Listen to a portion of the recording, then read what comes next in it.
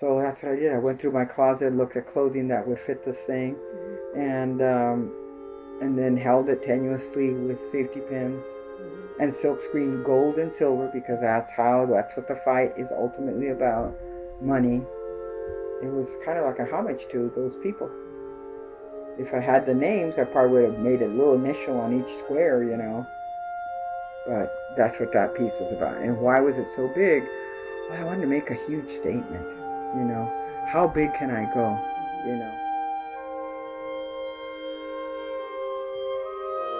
Welcome to Articulated. I'm Jennifer Snyder. I work as the Oral History Archivist at the Archives of American Art. And I'm Ben Gillespie, the Arlene and Robert Kogod Secretarial Scholar for Oral History.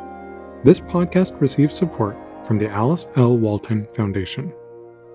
Weaving is all about crossings, and Consuelo Jimenez Underwood's work braids the natural, the man-made, and the historic together through human experience. Textiles embody and extend tradition, and in Underwood's hands, textiles are also sites of recognition and reconciliation. In this episode, we will trace Underwood's roots and the legacies she has cultivated during her prolific career.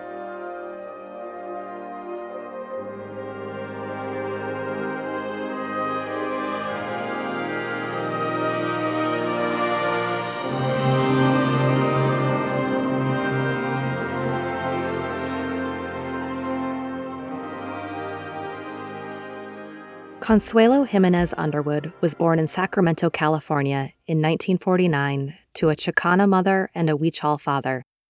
Throughout her childhood, her family moved often as agricultural workers, who followed crop cycles between California and Mexico. Underwood attended San Diego State University, where she learned the current trends in painting and developed a deeper connection to the work of her ancestors, especially through weaving classes with Joan Austin. She spoke about her turn to textiles in her 2011 oral history with Mija Riedel. Oh my gosh. So there I was, enrolled in painting, and I was congruently sneaking in a weaving class, and I found myself ditching the painting classes to go to the cafeteria and work on my frame loom. Because Joan taught me how to weave on the frame loom like my father had done. And so I found that so much more intriguing and I remember my mandate was, in drawing, they say if you want to be a good drawer, you have to do a drawing a day. So you want to be a good weaver, do a weaving a day. Drawing was important only because it was one of the vocabularies that I needed to know of the ancestors. Spinning, dyeing, weaving, surface design. I needed to know the basic vocabulary. If I was going to take on the whole art community with textiles, I better know it all. And I said, and it's just really cool that the gods set it up that Joan knew it all. She grew up a fisherman, Portuguese fisherman off of San Pedro. And she would go off in the 4 o'clock in the morning, so she understood work, to go do knots and help her dad fish. So she knew handwork, and she understood it. But she couldn't understand metallics in my work. And I remember getting to San Diego, and we had to do Navajo rugs. And I'm like, I'm not going to weave with wool. I'm never going to. If I was in Alaska, okay, I'm going to do cotton and linen. This is a desert here, folks. The United States saw a surge of textile art in the 1960s and 70s, as artists including Dorothy Liebes and Sheila Hicks brought weaving to the forefront of art. Works on fiber connected with renewed feminism during the period, as weaving was often referred to as women's work, and textiles also drew upon rich traditions in Native American art. Resistance to sexism, colonialism, and easy borders compelled Underwood's work from the outset. Underwood spoke about her immersion in art history at school and how she approached her own niche in the art world. Complain about the presentation wasn't answered. It was just about making the stuff. But how do you market it? How do you put it out there? And I'm like, oh, I don't know. Well, I kind of know how I did it, but I knew then because I was also reading autobiographies. Wanted to know the autobiographies of artists. Okay. And that's how I got to know really well Van Gogh, because I really loved his letters. Yes. And so with the one that I remember reading Rollo May, Yes. The Courage to Create. I remember that book. Okay, and I remember Courage, Coraje, Controlled Anger. Yep, that's certainly what I got. And I remember that was the one that showed me the soul of art making. You know, that's what I learned from that. Really? Yes. You know, he really spoke about that inner thing that's necessary to create art. You know, and Right. so it resonated. You know, it was almost a spiritual book, but it wasn't. Van Gogh's, I just remember, exaggerate the essential, make vague the obvious. I remember that was just, I never let go of that quote from Van Gogh. Exaggerate the essential, make vague the obvious. And those were like my mantras, you know. Kandinsky, few can see beyond the veil of reality. And I'm thinking, those are my veils. Yes, you know, put a veil over my work. But it'll make it not so pretty. Doesn't matter, it's the statement. You know, you gotta get through my barbed wire and fence filter to understand what's underneath. Why it's the way it is. Why it's woven. Why it's beautiful. These are the writings that I would go read at during San Diego State, which is really formidable years of art making. It really ingrained in me the walk of the artist, you know, especially in the studio. The studio walk of the artist, as opposed to the promotional exhibition, which I didn't learn that at San Diego. In fact, it wasn't even brought up. I mean, I was just really focusing on how do I make a cool weaving that isn't round, has no hoops, and says something. You know, and pay homage to the elders, because I always felt the elders, the anonymous women, indigenous women that died. I always would make prayers to them when I would begin the studio work, paying honor to their spirit, because their spirit was still there, but they died horrific deaths, and I knew they wove better than I did. Now, who were you thinking about in particular here that wove so well but had horrific deaths? I bury my heart at Wounded Knee. Okay. My grandmother, who had a very bad death, her mother, who I never met my grandmother either. That was a specific. And she was a weaver. Yeah, my Huichol grandmother. Okay. She could weave. She didn't do much of it, but her mother, my great-grandmother, her great-grandmother was the weaver, Huichol, embroiderer, and who knows what happened to them, because Mexico was doing a lot of extermination too. And I know here in the plains, the Gatling gun was tried out on the Native Americans, you know, and then they used it in the Civil War. They banned it in the Civil War, but they used it on the natives. So they would just gun down villages. So those are the anonymous I was thinking about.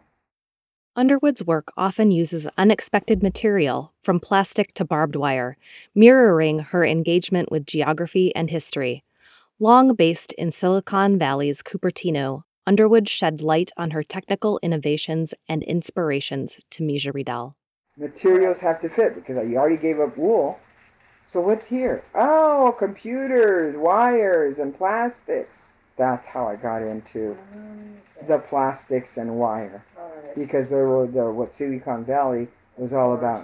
And so then how do I put that? Well, I just figured out ways. The barbed wire was the coolest. Yeah, so that's when the barbed wire first happened. Okay. Yeah, because of the material. Okay, so what are you talking about? Well, I really would like to talk about the Vidhen. How the Vidhen is really not that real beautiful one, but she's everything. And that's when all these dark portraits of Vidhens came out. And at the same time, I was exploring plastics and mixed media in the loom. And then I went, the other thing you want to talk about is borders. Oh, the barbed wire. That's the ultimate border material. So how are you going to use that? Oh, it's impossible to weave. And in the Virgen de la Frontera, the big giant one that I made, that was the first time that I had used barbed wire. Okay. And if you notice, I put 5 of them in there. Yeah. And then like 3 at the top. But the first one is kind of like this, because I struggled to put, this is horrible. How am I going to get my idea that I want them in every 10 inches? I want a barbed wire. It's got to be in there. Ding, get a tube. Weave the tube, put the barbed wire in the tube, pull out the tube, and it's already in place. 1, 2, 3, 4, and the top, it was, wow, I did even 3 at a time at the top. It was such a cool process. Yeah. And that was like, ding, that was a big, that was San Jose pushing me. Get exciting here, because these weavings are putting me to sleep. Put some content in there. And so that's why I owe San Jose so much. But at the same time, it was such an open, they didn't go after me. They put up with me. They were intrigued. At this point, didn't you also embrace fringe directly? Yes, Yeah. and that was to confront that mindset that weaving is, the jiu-jitsu? Mm-hmm. When they come at you, you grab their hand and just keep pulling so that they fall? Mm-hmm. Well, it's like, you don't like weavings? Well, how about fringe? Because I knew I hated fringe. Right. Well, then here's fringe, and that was the white one. Right. Or I just let the fringe, and they love the fringe. Yeah. They Well, I'm really... just thinking about how metaphorically loaded your work is. The whole idea of embracing fringe Yes. is so interesting that came so early. Yep. Yeah. From denying it all through San Diego. Right. There was no fringe. Mm-hmm. But I saw that this was a really serious case. Yeah. I'm not going to hide who I am. I'm going to throw it in their face. It's weaving. Mm-hmm. It's fibers. It's threads. And I love the idea too that fringe is synonymous and antithetical, well, not antithetical, but synonymous, and also it both is and is not the border in the work, and that just ties right The into- edges. Yeah, The exactly. edges. And for me, I put that border on me just so I could pass into the San Diego, right? Just so I could make that transition from textile to art. Well, get rid of the border Right. that defines craft. Make it like a painting. Stop wearing the rebozo. Right.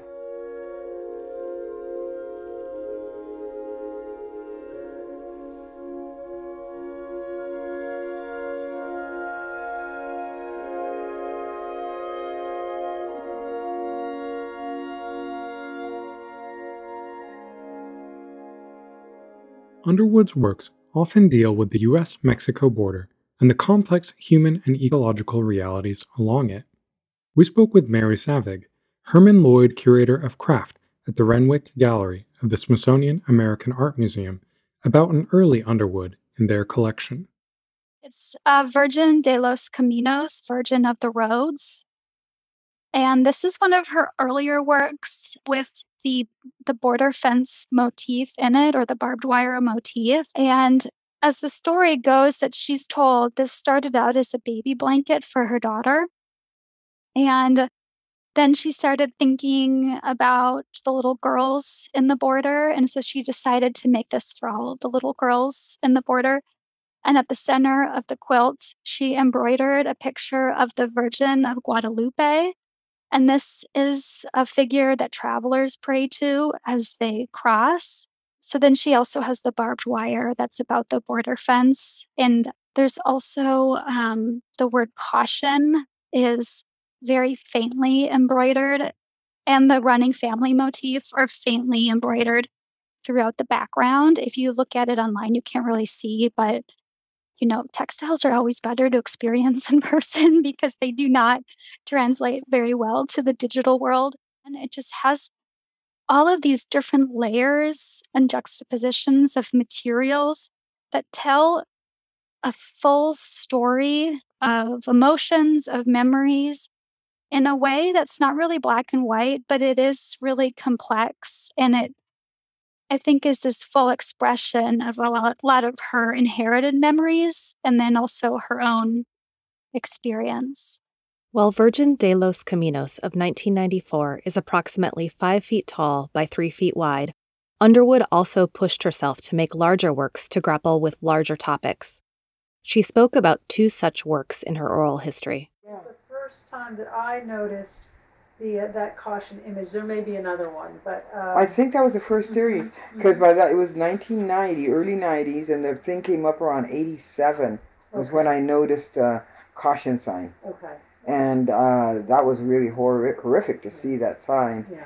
And so, oh my God, they're thinking of us as animals, caution, deer crossing, And so that affected me. And that's when I first started using it. Before we leave the caution image altogether, I want to talk about the Run Jane Run and See Jane Run from 2004 and 2005, because those, if I'm not incorrect, are the last time we see the caution image so prominently. But they're huge. Those pieces are One that the See Jane Run is 10 by 17 feet. Right.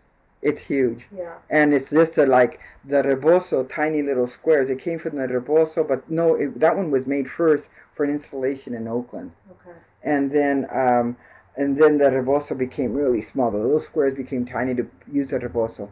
And then I went, you know what? It's like having the yin and yang. Consuelo never knows what to order, coffee or Coke. When I used to drink Coke, I was like, what do you want? Both. Hot or cold, I don't know, but they're both caffeine, right. And they're both dark and they both taste good. One burns and one's hot. Okay, so there I was. Yeah. Now I blended it, iced coffee. Okay, but back then it was like, we don't want large or small. So the See Jane Run with the giant squares, it's huge. The idea of the decimated family, because there was like 100 and something people that had been killed and they said, and I read, when somebody gets run over at 70 miles an hour, the only thing that's left are fragments of clothing, which is why pieces of cloth. Nothing else is recognizable. Shoes, pieces of paper, and usually these people don't carry anything of ID because they don't want to get caught. Wow. Just pieces of clothing? Wow. Oh my gosh. What kind of clothing would they wear? Well, they usually wear, I'm reading the article, dark clothing that isn't easily recognizable, kind of blended. And I go, oh, I know that kind. So that's what I did. I went through my closet, looked at clothing that would fit this thing, and then held it tenuously with safety pins and silkscreen gold and silver, because that's what the fight is ultimately about. Money. It was kind of like a homage to those people. If I had the names, I probably would have made a little initial on each square, But that's what that piece was about. And why was it so big? Well, I wanted to make a huge statement, How big can I go, I made this statement with a rebozo with tiny. That's about as small as I go. How big can I go? The whole idea of it being a quilt as well is powerful. Yeah. Textile again. Yeah, totally fabric and put together with no stitching. Run Jane Run currently hangs in the Renwick Gallery of the Smithsonian American Art Museum, and we asked Mary Savig, curator of craft, to tell us about the significance of this work and how it inhabits the gallery space. It is a touchstone for a lot of our visitors to understand various complexities of the U.S.-Mexico border through her experience. And just standing in front of it, this work has a really powerful presence. It's a very large-scale work. It's about 10 feet tall, so it is quite monumental. And it is bright caution yellow. So I think the first things you notice about it are the scale and the color. And then you notice these details that I think start to become really powerful in it. First, there are a lot of exposed threads. They're warps. So Consuelo here is making a tapestry weaving. So she made this on a loom, and typically the warps are the long parts and the wefts are the horizontal parts that go through the warps. And in a lot of tapestries, by the time it's done, you never see the warps. They're completely covered by the wefts. And here at the top of the work, she's exposed a lot of the warps, more than a foot of them.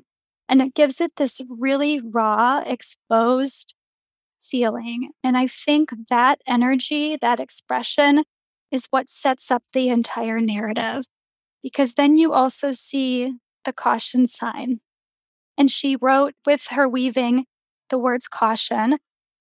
And then below that, you see a family running. And this is from the running family sign that she first saw along the 405 freeway by San Diego. And in her oral history interview, she talks about seeing that for the first time when she was on the highway and how distraught she was at that, because here's this family that represents children and parents trying to cross the border.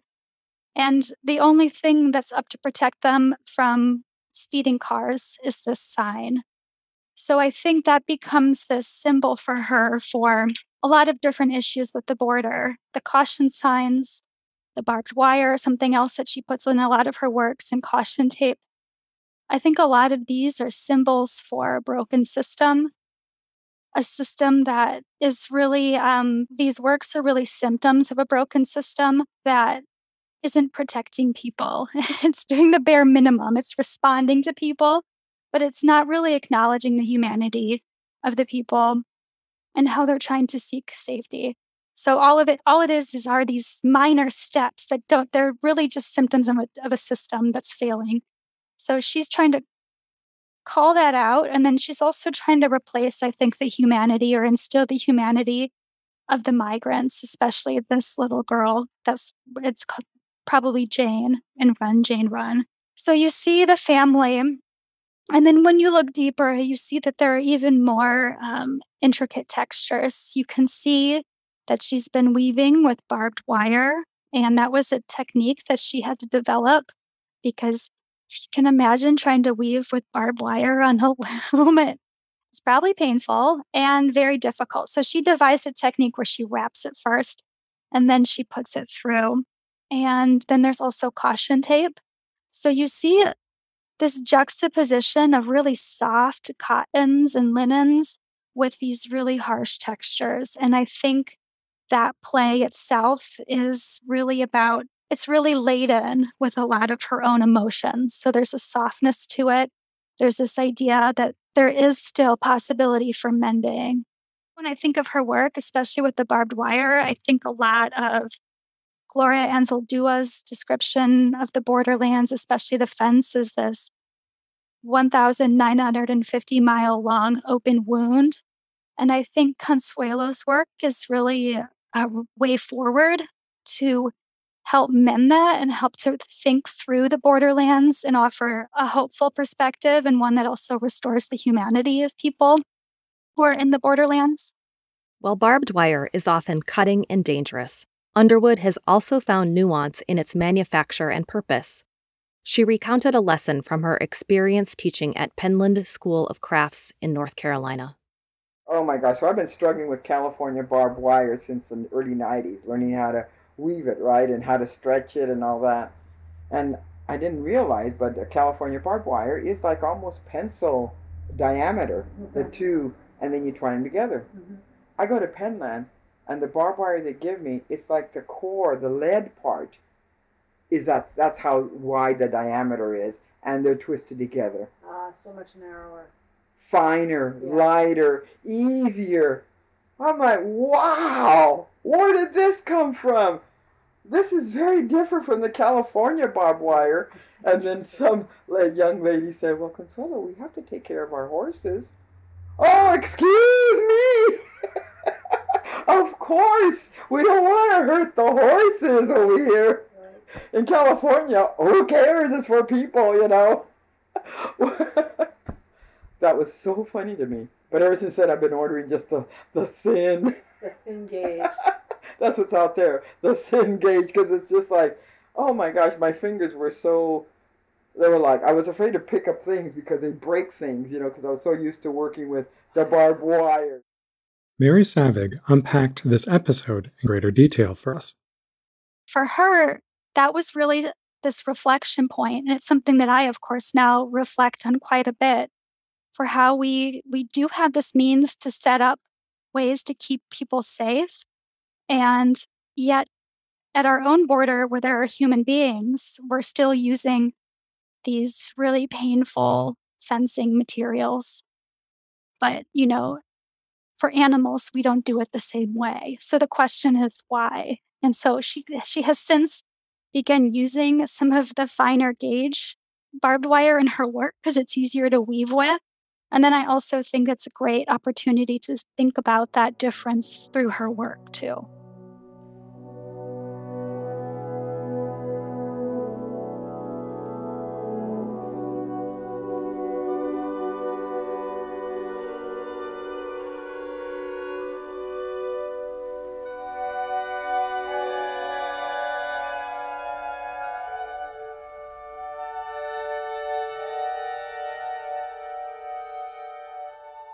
While lines and wires can create borders, Underwood is more interested in what goes or grows across borders.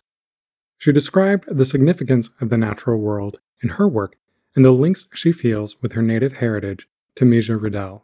But I felt I had enough, and I already dreamed my grandmother a couple of times. And so then my Huichol link, I never met her, but I felt that I had dreamt her. So I felt that through the dream world, I could connect. And then here I was in Yaqui land with the honey, going into this ritual thing, and I'm going, wow, it really is indigenous, and I can see, and I could see the similarities, of indigenous way of being, which is pretty similar in many basic levels. I felt that if I explore this, not explore it, but live it, that it would be enough to keep me going, give me food to come back over here and say, yes, folks, we're not Spanish, we're not English, we are indigenous. It is really real, And that seems to tie in very deeply to your environmental sensibility, because with that deep immersion in Yaqui experience seems to also have come at the same time, the presence of the flowers in your work over and over again, those 4-state flowers, either abstract or not, in weaving or in installations, that those have become increasingly significant. Because in Yaqui land, the men wear flowers on their embroidered wristbands and wrist clocks and in kerchiefs, and they keep saying, a real man can wear flowers. There's nothing feminine about that. And it's like they confront their femininity and they accept it. And so that was so cool and important to me. And to be able to say, yes, cantoras, tell the elders they did wrong. To have the woman be the overriding law, that's pretty cool. Yeah, I think we haven't discussed that yet on the cards. So just in quick summary, that's a way that decisions are, well, I'll let you explain the way the decisions are come to in that Yaqui culture, and the women have the final say. Right. In the Yaqui culture, there's many societies, men and women societies, that are church spirit related. And so one of the societies of the women is the cantoras, kind of like the cantors in the Hebrew, but the cantors in Hebrew are men. In Yaqui land, it's women. And so there's 8 pueblos. Each pueblo has a council of elders. The elders are elected, and they listen to problems. And so if you have a problem, you go to the council, and they meet once a week. And so you tell them what your problem is, and the council of elders listen, and everybody gets to have their say. When everybody finishes talking, and it can take an hour or 3 days, then the elders decide what the solution is. Then the cantoras hear the solution, hear the problems, and if they agree with the council, the cantoras will say, okay, go with it. If they don't agree, they say no. The cantoras say, no, it doesn't sound right, go back and talk again. Then they have to go back and talk again. So the cantora, the woman, has the ultimate say in what is being decided in the pueblos. So interesting. It's totally interesting. And there's not a chief. There's a gobernador, but he has to listen to the other council members, and they in turn have to listen to the cantoras. So that's why it's kind of like, there is no president, there is no chief. It's just elders. And the elders are ruled by the cantoras, And if you look at the historical references to the Iroquois, they're pretty much similar. Interesting. They have that same women are the ones that that dictate, or The final the word. final word. Interesting.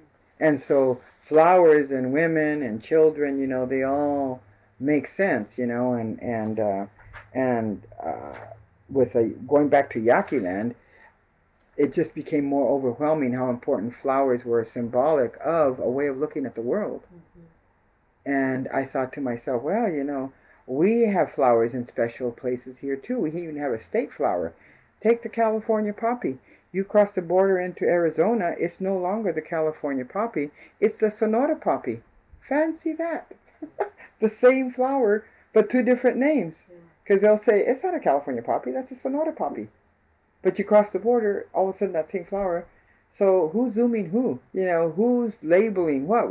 This isn't the Garden of Eden where we all get to be Adam and name things. I mean, sorry, that was over there in Northern Africa, but it ain't here in the Americas.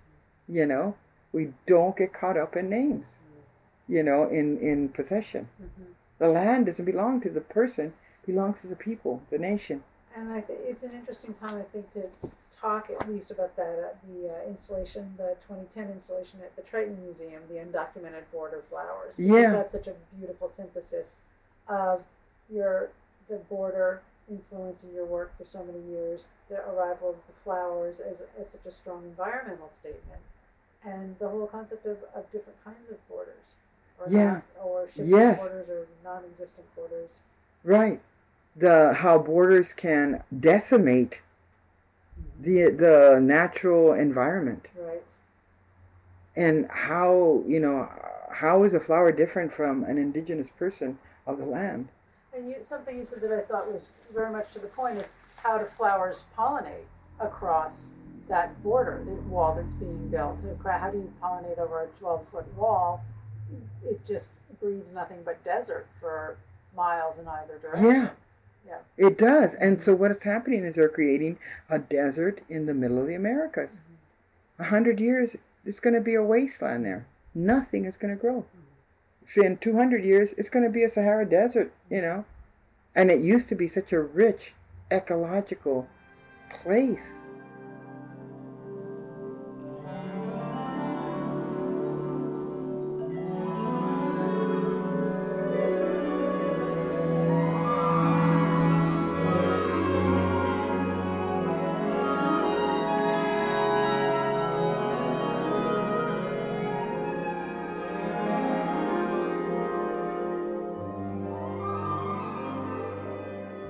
In her 2020 oral history with Matthew Sims, the Gerald and Benty Buck West Coast collector at the archives, Underwood outlined a new project to celebrate American flora. I'm doing this project called, I've always wanted to do it, honoring the state documented wildflowers. So on men's handkerchiefs, I'm making portraits with crayon onto these handkerchiefs to be connected with safety pins, and there'll be all the state flowers, and on the bottom is all their name, their scientific names. You know how Adam went around and he documented and identified and did everything to those plants. Well, I'm doing that to those flowers, but I'm showing their beauty. And I was like 50 of them, because I started like 4, right? I don't think we have a wall big enough to photograph all 50. Oh, no! So 3 days ago, I brought it down. We'll just do the state border flowers of the North and the border flowers of Canada, and that's 17. An odd number, we'll just highlight California. Yeah. The kick will be that the 4 border states and California will have embroidered all across the image the running family with the mom in front in a very iridescent, see-through, beautiful, reflective thread. Which carries through to your... Yes, totally. And then I'm going, it's only 17? I can actually stitch like borders, like at the bottom of Navajo blankets, there's always a border. I can stitch those borders on the bottom of it's going to be, oh my God. So I'm so excited because that's something I can do while I'm sitting down. And Mary Savig told us about a new project that Underwood has embarked upon that continues her line of questioning around borders, names, and movement. So she has this project that is extending from the work with the flowers, where she was learning a little bit about bird migration and how a lot of the birds, when they get to the super tall areas of the U.S.-Mexico border fence, how the birds they can't make it over because they're not used to the structures and the way that they navigate. They can't see it, so they're running into it. And it is really affecting these bird populations, and it is directly impeding their own migration. So again, she's using this idea of bird migration as a metaphor for human migration, and how these fences again are they're obstructing it in a way that becomes again more of a symptom of a sickness that doesn't really change the fact that people and these birds and animals are migrating for bigger reasons. It's a beautiful work because she's made these different bars of darker textiles that look like the solid structure of the border fence, and then she's got these beautiful bright red bird motifs that she, I think, pins and sews to the fence. And it's also hopeful because I think, I hope these birds will be here long after the fence is gone. And hopefully humans too. And birds. People have always been moving. And I think a lot of these contemporary structures, what these works are trying to say is that they're the temporary part. And migration is going to happen. Migration needs to happen regardless of these structures. Underwood also spoke about the internal drive for her work in her 2011 oral history, as well as the need to keep some things sacred for herself and her community. When I get that feeling, I said, okay, it's enough. Because keep it sacred.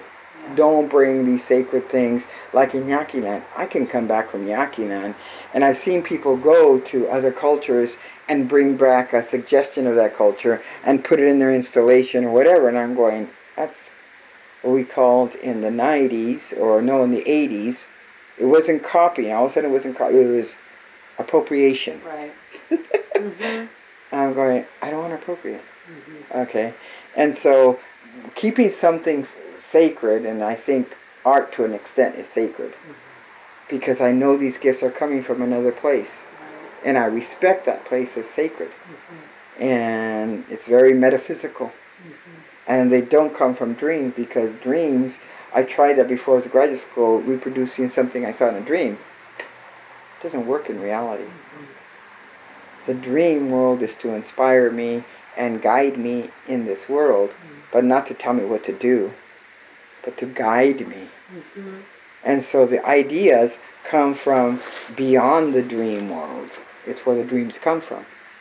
And I feel like I've spent my whole lifetime, ever since a kid, opening up those channels, because I couldn't get into this world, but I could certainly get into the other world. And I think since I spent this whole lifetime getting into those channels, or getting into that world, that the channels are wide open, and I have to work at shutting them off.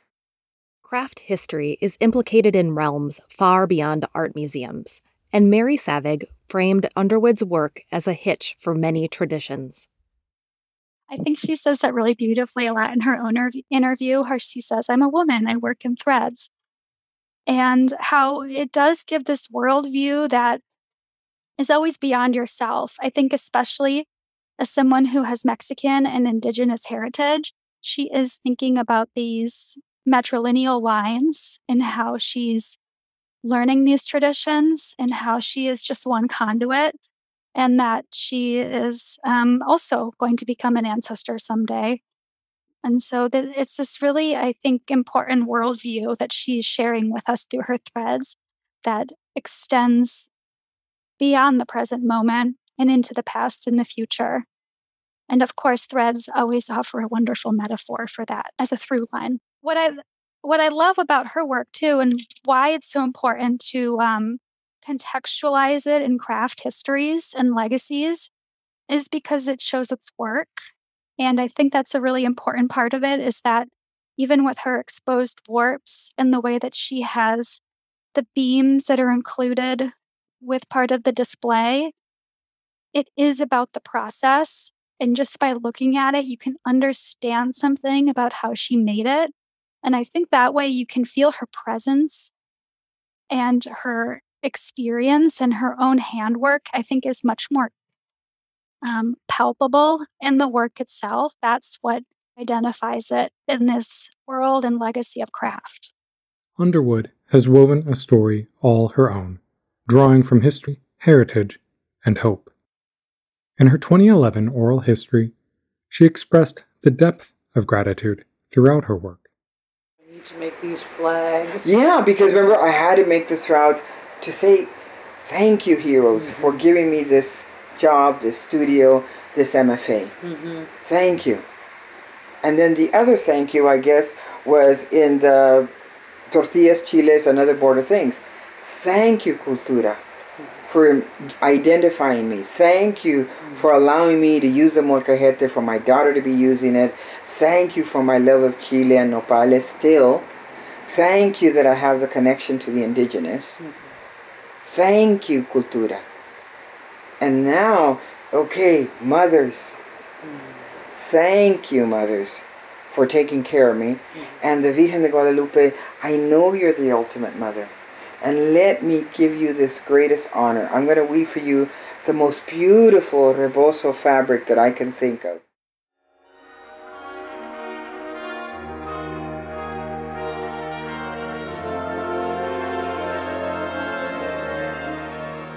For show notes, works cited, and additional resources, visit aaa.si.edu/articulated. This podcast is produced by Ben Gillespie and Michelle Herman from the Archives of American Art. It was edited by the team at Better Lemon Creative Audio. Our music comes from Sound and Smoke, composed by Viet Quang and performed by the Peabody Wind Ensemble with Harlan Parker conducting. If you enjoyed this episode, please consider rating or sharing it. The Archives of American Art at the Smithsonian Institution is a nonprofit organization that relies on donations from individuals like you to sustain our ongoing operations and special programs like Articulated. To support our work, please visit aaa.si.edu/support.